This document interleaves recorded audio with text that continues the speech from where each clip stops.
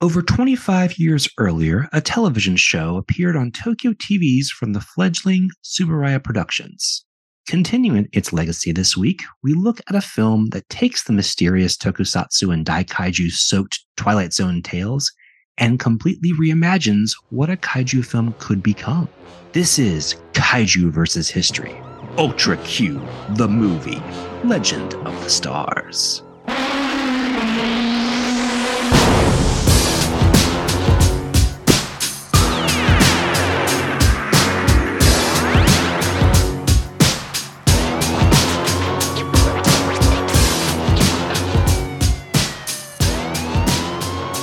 Welcome back to Kaiju vs. History. This is a magical floating space being, better known as Patrick, and joining me is a celestial moon maiden long overdue for some special sake, Miles. Hey. What a weird movie. Miles, This is an interesting one. This is the reason I started this podcast with you, specifically to seek out these movies. I mean, neither of us have seen this before, but suffice to say, no, I'd never heard about it. Funny, I mean, before we started, because I have I had an interest in the Ultra franchise, and so this has always been on my radar. Never saw it, and once we watched the original series, I was like, oh man, I know they did that reboot movie. Cannot wait to get to it, and especially because Drew and I on the More You Nerd did an Ultraman month where we kind of tried to do some crash course through some Ultraman programs. And I mean, I love this franchise. And so the idea of doing that kind of Twilight Zone pre-X-Files type of thing as a film, I was like, this is going to be great. It's so X-Files before the X-Files. It's crazy. It is. And it's wild. This movie is so last week's movie was kaiju adjacent because of, the creatures not maybe technically being daikaiju. I would call this one kaiju adjacent, mostly because the kaiju is there is certainly a kaiju there that has a name, but it is a non-factor really in this story. I mean, it's based around a lot of like real life legends, which is very interesting. No, I'm not saying it's not a kaiju. I'm just saying the film itself is not interested in it. Well, it is funny coming from the Ultra Q series where 90% of the episodes are laser focused on a giant monster being the most interesting thing, which is why that show became so popular and why Ultraman spun out of it. Yeah. This movie does, more than 25 years later, takes a different tact and goes do you for feel like I was gonna say, do you feel like go ahead and finish your thought. I'm sorry. Well, it really leans into the Twilight Zone mystery element of it instead of how do we stop this kaiju, right? And I appreciate this is a breath of fresh air, really. Yeah. I fully agree. I do want to talk about that.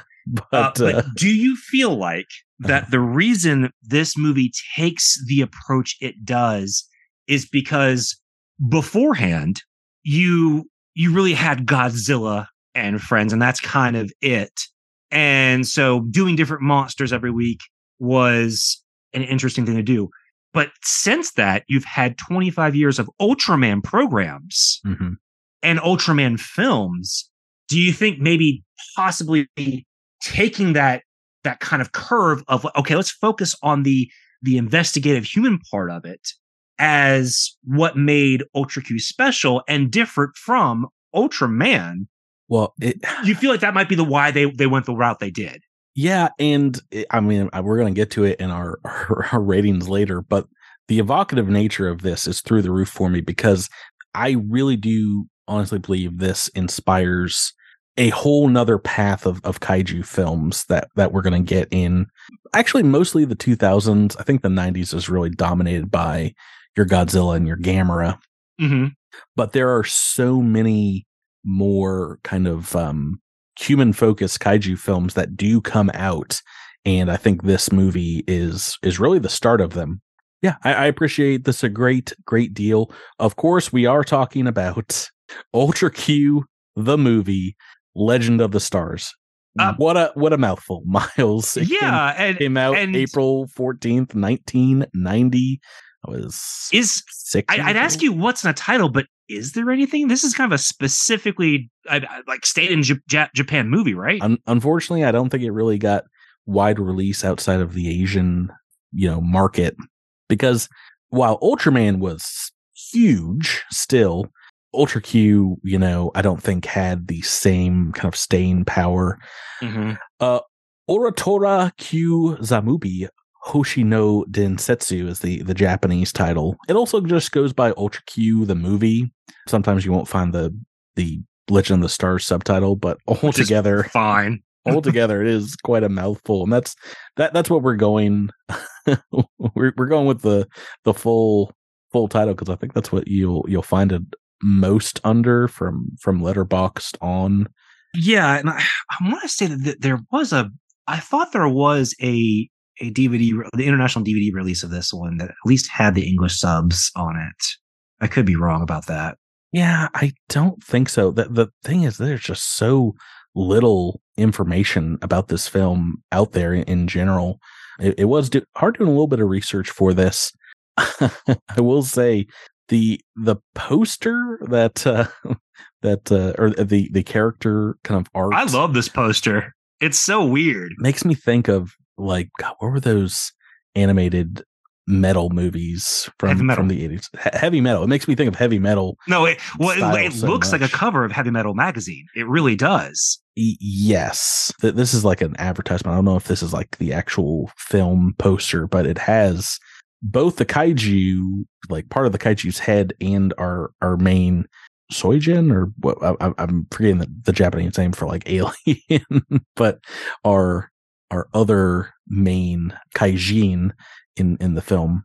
Yeah, not too much to the title, but a lot of historical kind of context for this movie. And this brings back a theme which was prevalent in, I'd say, the late 60s, early 70s, which is, modern society versus the ancient world. Mm-hmm. We got a lot of that in that time period before, I guess the Showa era kind of came to an end and it got into like more kid-friendly territory.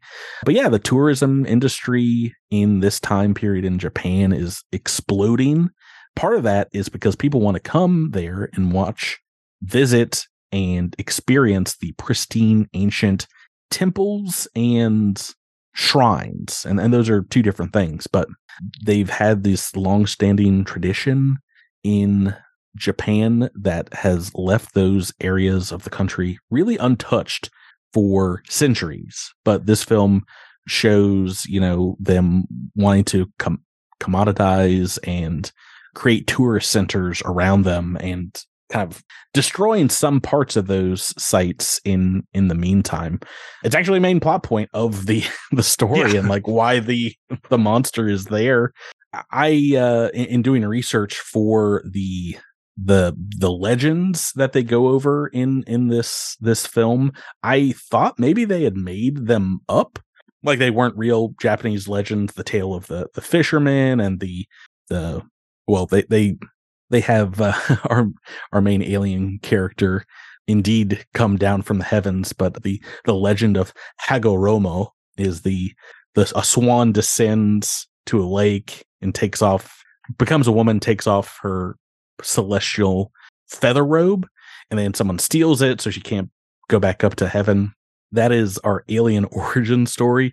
And the other story in this, the tale of the fisherman, is that of Urashima Taro, which they mention a great deal in this movie, mm-hmm. where a fisherman saves a turtle from being bullied and releases it to sea, and in gratitude it takes him to like an underwater kingdom where he meets a sea princess, which is mentioned a great deal as well, and she gives him a magical box and says, don't open it. When he returns to the land, 700 years has passed, and he opens up the box and transforms into an old man with wrinkles and dies. Does that sound familiar, Miles? That just tale? A little bit. That's they've already done that legend in episode 6 of Ultra Q, which is my least favorite episode. I remember. That series. Grow Up Turtle, episode 6, where indeed a young boy makes friends with a turtle who brings him to like a dreamlike undersea castle. And yeah, I remember that. at the he's riding the turtle through the sky, and at the end he becomes like an old man, and I think it's just in his dream. That makes zero sense, but a lot more sense after reading the legend of the fisherman. Right. The production.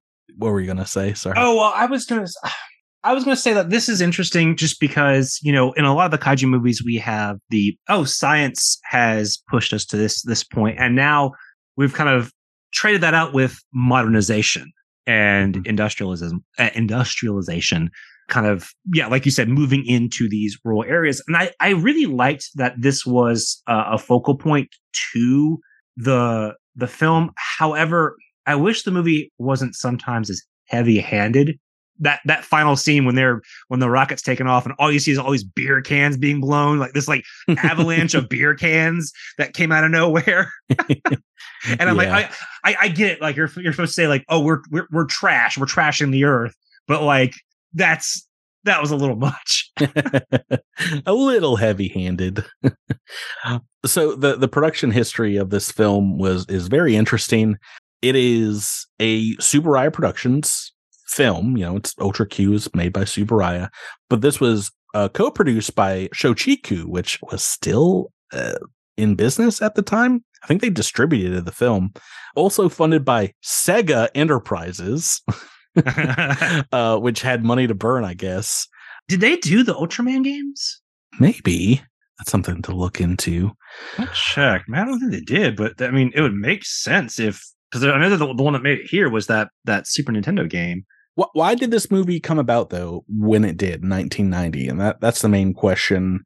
That it does seem a wash in between, like maybe because Godzilla came back and did okay. They thought it was time to make something along those lines.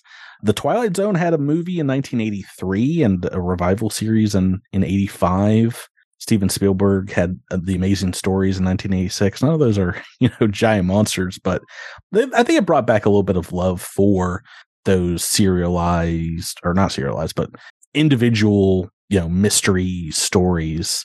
So it is interesting that Ultra Q gets to exist here because this is kind of a doldrums for the Ultraman series. The Showa era mainstay film or TV shows ended in 1981 with Ultraman 80, and the Heisei series wouldn't really begin until I think 1995 or 96 with Taiga, and then they had a Ultraman Revive. Tiga, I think it's film. Tiga. Yes, and I mean that's a huge gap. That's like 14-year gap, larger than any gap in the Godzilla series. Having watched some of Ultraman Tiga, they do a really good job of like rebooting it, but also making it feel very much part of that Tsuburaya, I don't want to say lineage, I guess is the best way to put it. As Ultraman continues, it gets crazier and crazier as the Kamen Riders do as well. Oh yeah.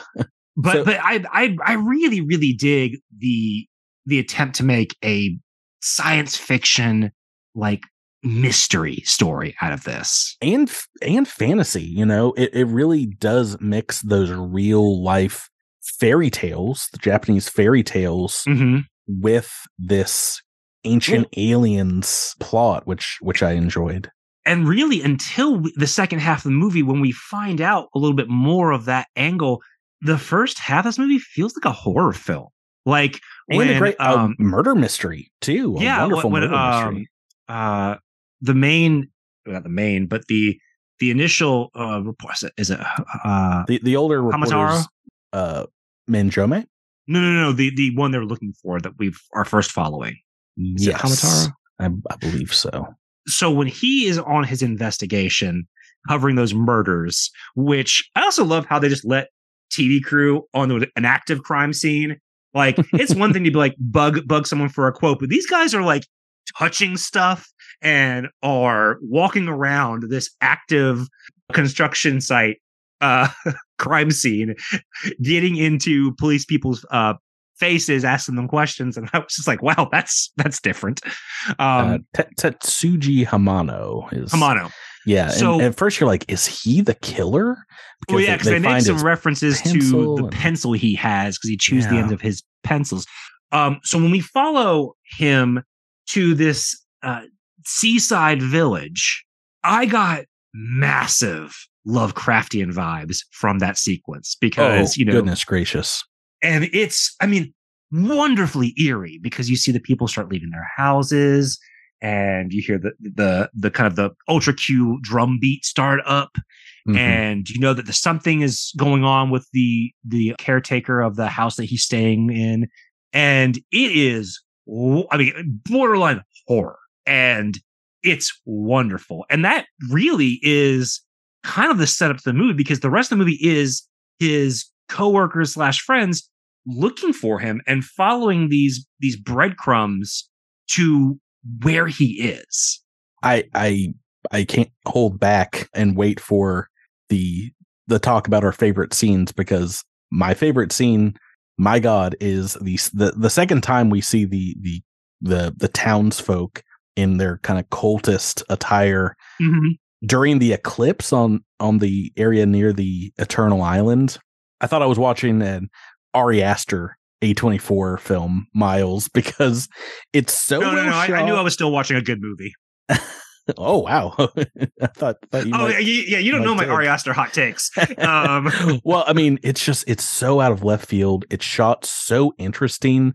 The people like falling down the sand dunes. It's some of the most beautiful locations in the entire film as well, and it kind of looks like an outdoor Japanese kabuki play in some of like the horror elements. I think you've hit the nail on the head. I think part of that is how artistically this film is directed, because that is the biggest thing. Is there are elements that this could have seen like any sort of like tokusatsu daikaiju film, but the added focus on the human mystery and the innate horror and mysticism of it, the way in which it's directed, because that's why I picked up that, this is like a horror film. And even though I made, the Ari Aster joke, I think you're right. The way that this is directed as if it's its own magical realism film, and it's so artistically blocked and designed visually that it's so different than what I would expect going into an Ultra Q movie. And I think that's what actually brings it closer to like an X-Files, where like it's taking its subject matter very seriously, even though you have what you could perceive at some points, even though you realize that she isn't some sort of tokusatsu boss, in these moments where they call it a robot, are shooting off these deadly water rays at the film crew. It's still shot extremely artistically. It never feels like, haha, Rangers. It's not. It doesn't feel like television. I expected it to feel a little bit like television. The director Akio Jisoji is an Ultraman director. He's directed, but he hadn't done anything in this for a while. Well, there hasn't been Ultraman television for a decade or 9 years since when this movie was shot. But yeah, from the Ultraman fandom wiki, many of his works by fans are considered unorthodox in their storytelling and camera work, often turning conventions of the franchise formula upside down. Some even border on surrealist, similar to the art house movies he worked on in the 1970s. I think that's a pretty good summary for this film in general. There's a lot of the DNA from the original Ultra Q series, but I feel like this is its own thing. It really stretches out what would be the first 5 minutes of an Ultra Q episode and turns that into like the first hour of this movie. And this is a long movie. It is. I was kind of surprised how long this one felt. Yeah, we don't get to the kaiju until the hour mark, I feel like. Well, and it's like I said, I feel like the kaiju is a little bit of a non-factor here. Even though it's named, even though it's a cool looking kaiju, I really liked. let's talk about the technicals, the suits. Yeah, Nagira, I love the design. I think it's a really, really cool design. It honestly has this kind of either magical dragon or cosmic horror look to it, which leans into the vibes I get from this movie, and especially that first attack, or even its first appearance, where you just see the tail. I think there's something that I think they made the right choice by making this a kaiju adjacent film, because it being more of a nature of, or a being of nature or spirit as opposed to a force of nature, I think is a lot more interesting in the story that it's trying to tell. Which is why I don't really care that much, even though I understand what they're trying to do. The kind of epilogue of this film, which adds a creature attack, I think just to add a creature attack. Yeah. I'm surprised that it does not devolve into like a military trying to stop the beast at the end. I feel like that'd been so easy for Tsuburaya to like lay up, but no, they just kind of continue with the mystical, magical elements of the monster and what it represents up until the end. I like the design. I love the crazy horns, the scepter like tail. The horns are cool. The way they have the lightning charge up and fire is great. He's got a pretty good beam attack. It does. It's very reminiscent of our main boy, and yeah, he's some of the music was kind of giving me Godzilla notes. Yeah. I guess his kind of theme is a little Ifukube inspired, which is interesting. But I mean, that's that's Ultra Q in a nutshell. It's just taking elements of Godzilla films and repurposing them. So I thought that's absolutely true. The suitimation isn't amazing. The acting, I don't even know if we know who was in the suit. I could not find that on any of the. I can't really judge it because he's on screen for so little time and is asked to do so little. I mean, he's mostly there for atmosphere shots and getting to see him like light some buildings on fire. I can't really hold it again because this is really a kaiju adjacent film. I can't really hold it against the suit actor because we don't get to see much of that monster's personality. Yeah, the Japanese Wikipedia I think has him listed as Ryoji Matsuoka, which don't even have a link to. So must have just been a Tsuburaya actor. The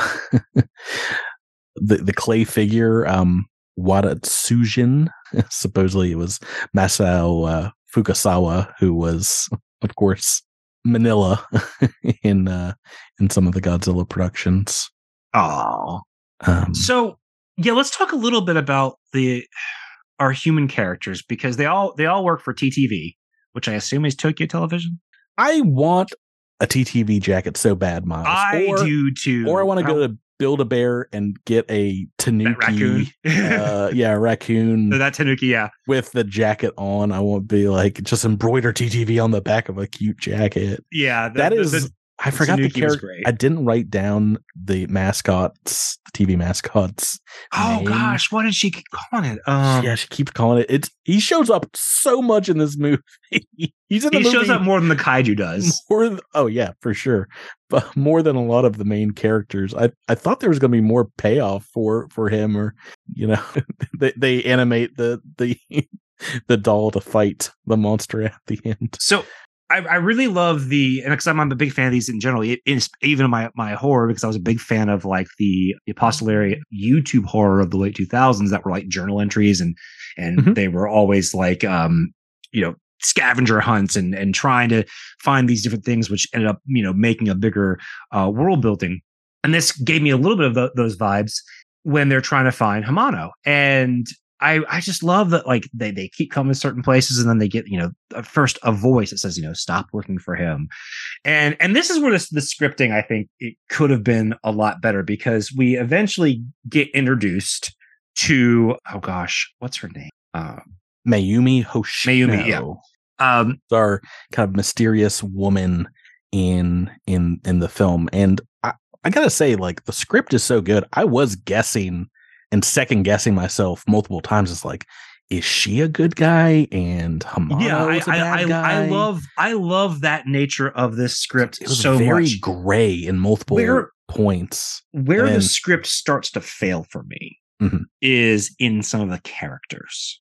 I thought Ippei and in Yuriko, the younger reporters, were going to be more of the main characters, and it kind of turned out they were, because I feel like they would have been the main characters in the Ultra Q television show. In any other thing, they would have been the main characters, but I like that they did the older guys just for fun. But Ippei bugged me because at the halfway point, they change his character, who like is on board with everything, and then all of a sudden, when Manjome returns and is telling them everything, he doesn't believe any of it, despite the fact that he has been attacked by a creature shooting water at him and seen a giant kaiju. He's like, aliens, please. I'm like, this is stupid. All three of those main characters are based on the Ultra Q characters. Kind of like there's Majome was like the main pilot and Ippei was like the mechanic or like co-pilot, but Yuriko was the like scrappy reporter character from the series, who I felt like was more of a main character than some of the guys. So it felt a little bad not getting them more dialogue, more screen time. This really is a Toshio Shiba plays Manjome, Jun Manjome in the film, and he does a great job. I think he does a great job, along with the woman Mio Takaki who plays Hoshino. So another problem I had with this script is they start insinuating that there is a connection, possibly romantic, between Manjome and the woman, the mystery woman, and that it's written so weird. And it could be, maybe it was the subtitles, but like, well, and it's just the mystery of it. I thought it's like, is she trying to trick him? And then she's pretending to like, not trust him for that reason. Right. There's mystery elements that work, but then there's actual elements that don't seem to, especially when you find out she's not trying to trick him. Mm-hmm. And there's definitely some connection there, but they don't do anything with it. And it's really weird. It's weirdly written. They connect them multiple times, and like she confides in him and her kind of alien people's mission to make kind of a tragic ending where they're separated. I think it works in some ways. I think is probably going to be better on a second watching. Maybe. I do intend to do when I have the time, but this is a movie you really have to like bear down and watch, because there's so much dialogue in it, so much history. Like I said, it's the reason this podcast was made, to get deep dive into these Japanese gems that we just did not get over here. Yeah, and I mean, because it's weird. The more I'm talking about it, the more I have like nitpicks about it, because like as I was watching it, I was loving everything that was happening until, we have the final like bit where all of the TTV people, well, our main cast goes to the Eternal Island, which, all right, just being a jerk for a second, like some water parts on like a 50-yard difference between the land and the island. Like you could swim there. That part to me was a little, okay. It was magic. And that's fine too, but also like I can see it right there. Is there a rip current or something? Because like you got to tell me why I can't get over there. They have this understanding. Everyone is like kind of on the same level of what's happened, and we get a great explanation of everything. And he's like, "I'm going to go back and tell them to cancel the project so that no one comes here, and just take care of Hamano." And I'm like, "Cool, great ending." Mm-hmm. And then I look at the time, like, wait, there's 25 minutes left in this movie. What is going on? And it's like what people accuse the Lord of the Rings Return of the King for having.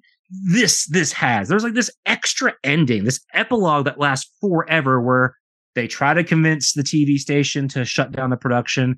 Not only does like they not want to do it, but they tell all these other people, oh, there's this nonsense happening at this specific village. And that makes them want to build it more. Yeah, all these people go to build something, and that causes them to, call upon Nagira, who destroys all the buildings. And it's all because of the chief was yelling at what's her bucket? Hoshino. And she's like, I didn't like it. So I told him everything. And then somehow at the end, the chief, so after the attack, the TGV crew, the main trio, goes to the village and they see the rocket ship leave because, we found out that the initial celestial maiden or whatever was an alien who was trying to preserve Japan's beauty. Mm-hmm. And so all of the followers of the Eternal Island leave with her in her spaceship. Yeah, and I was a little confused. Were they also descendants of? I think so. Of her because people? What she was saying is that Hamano, she recognized that he was descendant because of his heart and because of him caring about the. Well, he was also a descendant of the fishermen from people, the story. Yeah. So, I think they might have been descendants of the aliens. Yeah, I was a little unclear, but I just assumed that was the case. Yeah. And so we see this rocket ship. Two kind of peoples. Yeah. Descendant through ancient Japanese history, which is very interesting. The Watsuzen, by the way, was based on actual Jumon era designs from. That's cool. Yeah, I've got it in the notes here. One of the little kind of fertility statues, what looks like that they based that figure on in the film, and the robot version. They keep calling it a robot, which I guess it looks like the android from Metropolis, the feminine. Yeah, I definitely, it's so funny that you mentioned that because I definitely got a Metropolis vibe from that version of her. Yeah, I think all the modes of that character for Hoshino look pretty cool. I don't know about the statue. I don't know how much that was needed in the transformation, but she looks cool in her kind of red clothing, the princess dress she gets at the end of the film. There's so much great costuming in general. I agree. Oh, so to finish what I was saying, somehow at the end of that epilogue, when they go back to say what happened, the chief is there acting exhausted and is like, oh man, that was crazy, right? I wonder where they were going. And I'm like, were you there? There had to have been tons of people that had seen that. Well, so that's the weird thing is they don't really communicate how well known this is. I know that at some point that someone mentions that, oh yeah, there is a giant monster, but that's up to the scientists and the military to figure out. And I was like, wait, what? Do other people know this? I'm so used to especially in horror, and some science fiction, things being in its own realm of secrecy or a sphere of knowledge. And here it seems I guess everyone knew what was going on. Yeah. But either way, everything that happens after the TV crew leaves the Eternal Island kind of grates on my nerves. I wish it had just ended there. Yeah. If it had just ended there, I would be just singing praises. And I'm still going to sing in praises. I think this is an excellent movie. Yeah. And, it's very hard to find Japanese reviews of this from the time period, but on your IMDb's and Letterboxd, it does get 3.5 stars out of 5. Pretty good. It's pretty good for something so esoteric. One of the 4.5-star reviews on Letterboxd by someone named Jared Faust calls this a bizarre, beautiful, and esoteric and wholly unique entry into the genre. I got to agree with him there. Also says that it feels like a missing link between Godzilla vs. Biollante and Gamera, Guardian of the Universe. I kind of agree with him there as well. This movie stylistically very much reminds me of versus Biollante. It's very artistic, kind of kaiju movie. When you take those three things, this is kind of what people remember for the Heisei era. Is there's something magic in the water here, where we're doing something with the kaiju genre that wasn't being done to its artistic completion before on the level. We've certainly talked about plenty of excellent movies that have worked. That's not what I'm talking about. But with Godzilla Biollante, what we talked about a couple weeks ago, with this film and what we'll talk about with Gamera, and which are different than some of the Godzilla movies we're going to talk about in the coming weeks as well, because they are their own thing a little bit, which this this review actually humorously refers to as to whatever the F Koichi Kawada and company were doing with the Godzilla 90s movies. Oh, they got pretty wacky, that's for sure. They do, but I think enjoyably so.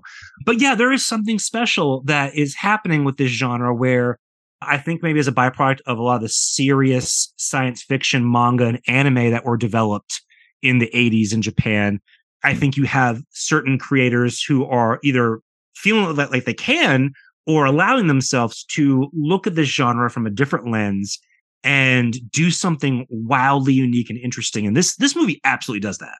Well, let's get to our ratings. This is like one of the first times I don't have my ratings, final thoughts written out because I've been so backed up. I was sick this week, which is why I sound like this and why I only finished this movie like an hour before we started recording.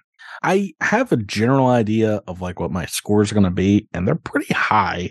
For my personal enjoyment. This is getting near top marks because I can easily watch this movie again. As like thick and involved as it is, I think it does invite multiple viewings. You do have to be in a mood for this. Yes. I wouldn't call this kaiju adjacent because there's a giant monster and destroys stuff, but it takes a long time to get to it. The mystery is it's a non-factor in this movie. It really is. Well, it doesn't seem like without the kaiju, this movie would still be the same. I don't necessarily agree with that, but I feel like because it doesn't attack Tokyo, its destruction or impact is really limited in the film. That being said, like I said, I enjoyed just about every single part of this movie. I'm giving it a 9 out of 10 for personal enjoyment. That is high, yeah. But I'm just riding the high from Tremors last week, and you can't find two more different kaiju adjacent films, Miles. I dare you. I don't know how different they are in this terms and of Tremors? what they're doing. Oh, they're very different. They're very different films. Not disagreeing with that. What they are doing as kaiju adjacent films, I think, are very similar. Mm-hmm. Whereas Tremors is a distinctly American thing that is responding to American styles and trends from monster movies. Ultra Q is doing something very, very similar, but doing stuff with culturally Japanese things and kind of getting back to the mystical heart of some of the kaiju stories. I think it's doing something very, very similar. Yeah. Unfortunately, that's one of the reasons it probably didn't play just about anywhere else. Bummer. Because super Japanese. I've been harping about some of the stuff I didn't like about it, but it's only because this film does so much that I freaking love.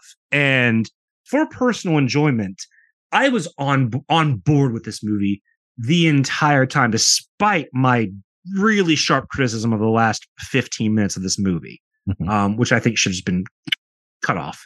I think for personal enjoyment, though, I'm with you. 9 out of 10. I think this movie has such a fantastic angle to come at its story. This is what I wanted from the Ultra Q episodes. I wanted this like deep, eerie X-Files mystery and these people going on their own journey, and they're coming face to face with their own socio-political cultural beliefs about what's happening in the modern age. And we get some really phenomenal storytelling. We get some just excellent atmosphere. And yes, while I personally believe this is a kaiju adjacent film, because while a kaiju is there, it is very much a non-factor for most of this movie. Awesome design. The destruction scenes are cool. But at the end of the day, this is a movie that does something different. And I mean, it takes you for a ride. And it's a ride unlike any that we've been on with most of our films. But we will have ripple effects in kaiju cinema, which I'm very excited about. So, it's 9 out of 10 for me. It's not on our list, but one of my favorite mecha films, I think it's also kind of kaiju film, is Patlabor 3, which is it's got like a whole nother subtitle name, but is also the giant monster doesn't show up until the very end. basically the same thing with the Patlabors, but it's really about like this investigation. I love that all of our main characters are reporters here and really diving into that world. It does a great job with that in the 90s, although they're really TV documentarians, but they feel like newspaper reporters, which is the funny thing. What about for the technical elements, Miles? What would you rate it there? I do have some issues with this script. I do think story-wise, some of the characters should have been fleshed out a little bit better, specifically the relationship between Hoshino and Majime. I think that thing was so close to doing something. And then again, that whole, what felt like an epilogue, I understand what they were doing. I wish they had done it differently and executed it a little bit better. So that really knocks it down for me. I think the special effects are excellent. I think Akio Jisoji directed the crap out of this movie. It has such a gorgeous visual style. The acting's excellent. It's one of the most beautiful kaiju movies I've ever seen. Yeah. But I am docking severe points for the script because that didn't affect my enjoyment of the movie to a distracting level in the last 20 minutes. So I'm giving it an 8 out of 10. It has mystery movie pacing in a lot of parts. And like I said, it is a movie you have to pay attention to. I'm right there with you, I think, with the 8 out of 10. This movie's technical aspects are really good. Like I said, I guess maybe because I was expecting more something akin to the television show, but they really, even in like the small effects of like the forest transforming into night and the crazy alien lighting everywhere, it kind of looks cheesy, like 90s cheesy, but it also fits really well with like thematically like what they're going for. Mm-hmm.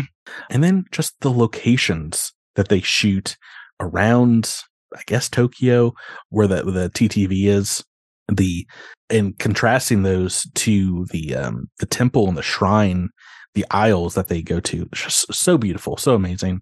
I mean, boy, I'm so glad we got to watch this movie.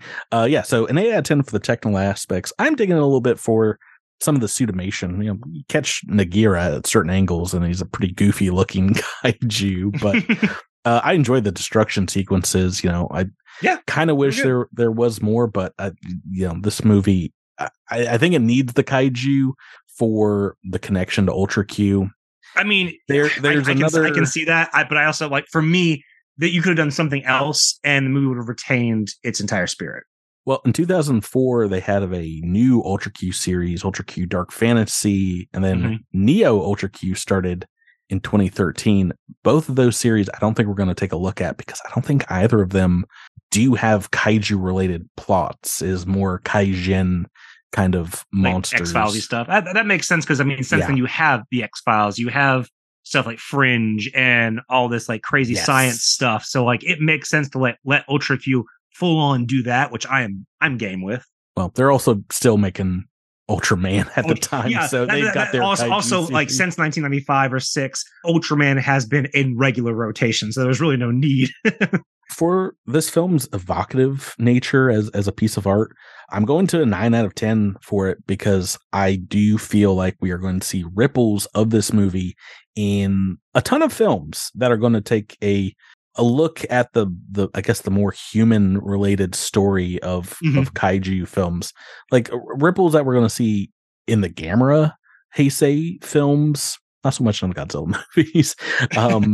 Not yet, anyway. But yeah, even further on into the 2000s, where things like The Host come up, which is very much a family drama and mystery series in its own kind of way. Smaller movies like Demiking, the sea monster, I think are directly related to this movie. A lot of stuff I've never seen, which I'm very excited about, does seem to be related to this one. And this is just a beautiful movie in its own right. I'm talking at a point because it obviously hasn't touched a lot of American kaiju movies, but this feels like it is. No, I mean, that's the cultural reach of it. But I feel like both the Ultra Q TV series and this movie have a much more lasting impact in Japan. So I'm excited to see any movies that are half as interesting as this one. What about you, Miles? for the very same reason that I mentioned this in my personal enjoyment. I consider this hand in hand with Tremors as being a similar type of movie. This movie is a kaiju adjacent film that really understands the nature of the monster movies of which it is playing with. And I think it takes, I think it's an interesting thing to like Ultra Q was initially about more humans doing things. Yes, you had a giant monster, but like it was about the crew. And so making a movie that really zeroes in on that and the importance of a member of the crew, I think was really something special. I'm also digging a point because, yeah, its reach has yet to really have left the Japanese shores, except for like avid fans like the people who might be listening to this podcast or us or people like us. But yeah, I'm giving it a 9 out of 10. I think Ooh. This is an exceptional film, and despite some flaws, which, you know, I dinged it where it needed. I ding it. I was on the fence of giving it an 8 or 9 for my personal enjoyment, but because the journey of this film was so good, even though the last 15 minutes overdid it, I was like, this is an excellent movie. I think putting it in a spot like this also highlights how good of a film it is, and will hopefully inspire people to check it out because, I mean, you can. I mean, I saw it on YouTube. It's not difficult to find. Now, your enjoyment might depend on the subtitles that you have, because I don't know if there's official subtitles or not. They seemed official. I think this was given an English track, an official English track. Yeah. Okay. Yeah, from the Ultra Fandom Wikipedia, it says this is the first Tsuburaya movie since 1984 that had a giant monster in it. So, I mean, we're talking about something kind of keeping the brand alive while Ultraman was doing like animated shows and compilation movies still in the 80s. Yeah, they were doing, and then they had a couple of American attempts. Yeah, American animated movie. No, they had some live action attempts. Oh, goodness gracious. So that I mean, both of our scores round up to a 9 with 8.6. Makes the podcast final a 9 out of 10.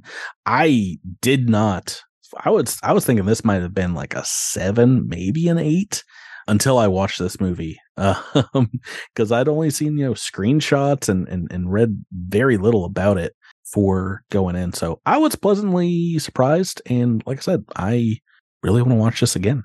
Yeah, I was really taken by it. I had a feeling that I might dig it just because something about like that brand of science fiction. This time period too. Yeah, Miles. That too. It's 90s, late 80s, early 90s. 90s starting off firing from all cylinders. This is so far a pretty excellent decade. I'm pretty happy with it. I mean, this movie it got the score that Tremors should have gotten. And so close. I'm a big fan. So I'm happy to see it sitting where it is. I'm just so surprised that this decade is starting off so strong. I know we're going to get some 10s this season, but oh yeah, we got the 98 movie coming up, don't we? I'm going to burn that film to the ground by comparison. Miles, where can folks reach us if they want to watch this movie and then come back and tell us their thoughts, which they should? Yeah, you can email us at kaijuversushistory@gmail.com. You can tweet to us while you still can at kaijuversushistory, and go to our website, kaijuversushistory.com. Please rate and review our show, comment, share with your friends, and let us know what you think. You can also check out our Letterboxd account, Kaiju vs. History, to see all our reviews and our watch list of films. Patrick, what are we doing next week?